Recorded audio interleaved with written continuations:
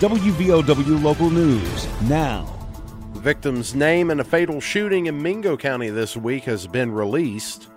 I'm Aaron Stone. According to the West Virginia State Police, 29-year-old Curtis Orlando Artis died from injuries he suffered in a shooting on East 4th Avenue in Williamson Wednesday. Artis was a Huntington resident. Police said fingerprints were used to identify him. The investigation is currently ongoing. This is WVOW Logan. The Women's Center at Logan Regional Medical Center. Close to home and caring for life. Our family-oriented facility provides a warm and welcoming environment for families as they welcome their new baby into the world. New babies can room with their mothers throughout their hospital stay. With over 200 years of combined labor and delivery experience, our staff is trained in breastfeeding techniques and skin-to-skin care. Experience our care at Logan Regional Medical Center's Women's Center, delivering the best, close to home. The Logan County Health Department reported a second death this week due to COVID-19. Health Department Director Steve Browning confirmed the death of a 71-year-old male due to complications from the virus on Thursday. On Monday, Browning had reported the death of a 79-year-old male. Since the onset of the outbreak, 142 Logan County residents have succumbed to coronavirus. 12 new infections were discovered through laboratory testing on Thursday. New infections make 96 total cases confirmed in the last week. Logan County currently has 162 active cases. 19 people remain hospitalized. Meanwhile, statewide, the State Department of Health and Human Resources reports 1,063 new infections of the virus as of 10 o'clock this morning. West Virginia has 9,037 active cases. 30 additional deaths were also reported, and that raises the Mountain State's death toll to 5,085 fatalities. Logan remains orange on the county alert map published daily by the state DHHR. Orange is the second most restrictive color on the map, and a total of 23 counties are orange as of today. 27 counties are red, 1 county is gold, 2 are yellow, 2 are green. The West Virginia Office of Emergency Medical Services Director Brian Shreves was suspended from his position, and reportedly an investigation has commenced. According to West Virginia Metro News, the office operates under the Department of Health and Human Resources Bureau of Public Health.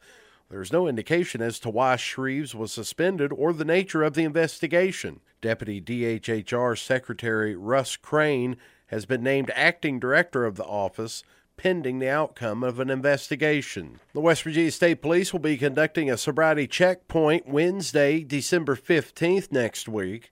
The checkpoint will take place between 6 o'clock and midnight at Deskins Addition. An alternative checkpoint has been designated as Route 73, and according to the press release from the Logan Detachment of State Police, the checkpoint's primary focus is DUI enforcement.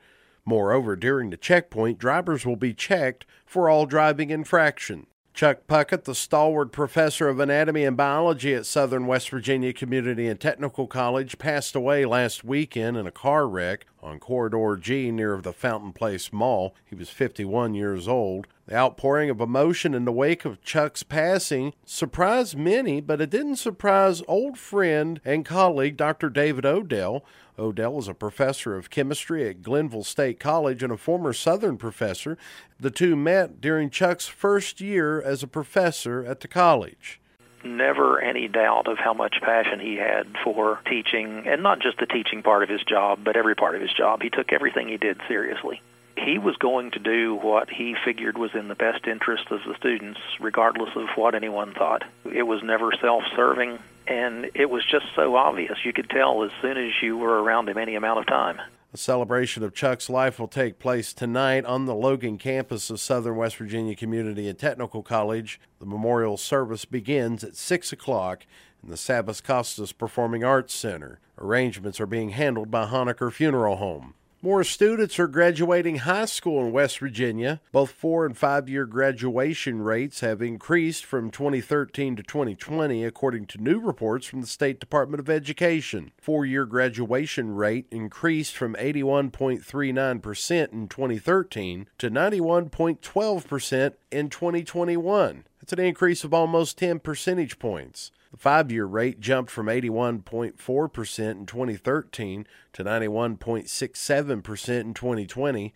That rate has continued to increase by more than 1 percentage point from 2020 to 2021. The 4-year rate decreased slightly less than 1 percentage point from 2020. Preliminary data is in, and it looks like West Virginia hunters harvested over 42,600 antlered deer during the 2-week firearm season from November 22nd to December 5th. The harvest is a 10% increase over the 2020 harvest. For the first time ever, the state DNR is holding a big buck photo contest. Hunters are asked to upload a photo of themselves and their buck they harvested during the 2021 hunting season, write a short account about their hunt. Those who enter the contest must have a valid 2021 West Virginia hunting license, and to participate, they must enter that 13-digit DNR-issued game check number for their buck. Prizes include lifetime hunting licenses, 2-night stay at Cabway Lingo and Seneca State Forests, and $500 gift cards from Bass Pro Shops and Cabela's. The contest is open through December 27th.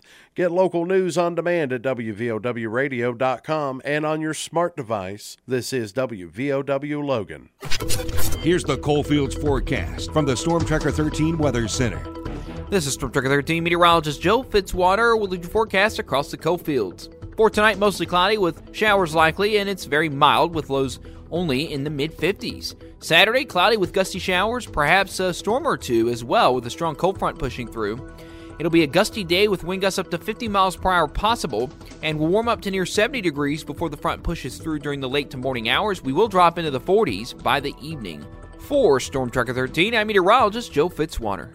Listen throughout the day or click on tristateupdate.com for more weather information from the Storm Tracker 13 Weather Center. Your voice, news, sports, weather, politics, the latest information. First, WVOW and WVOWradio.com.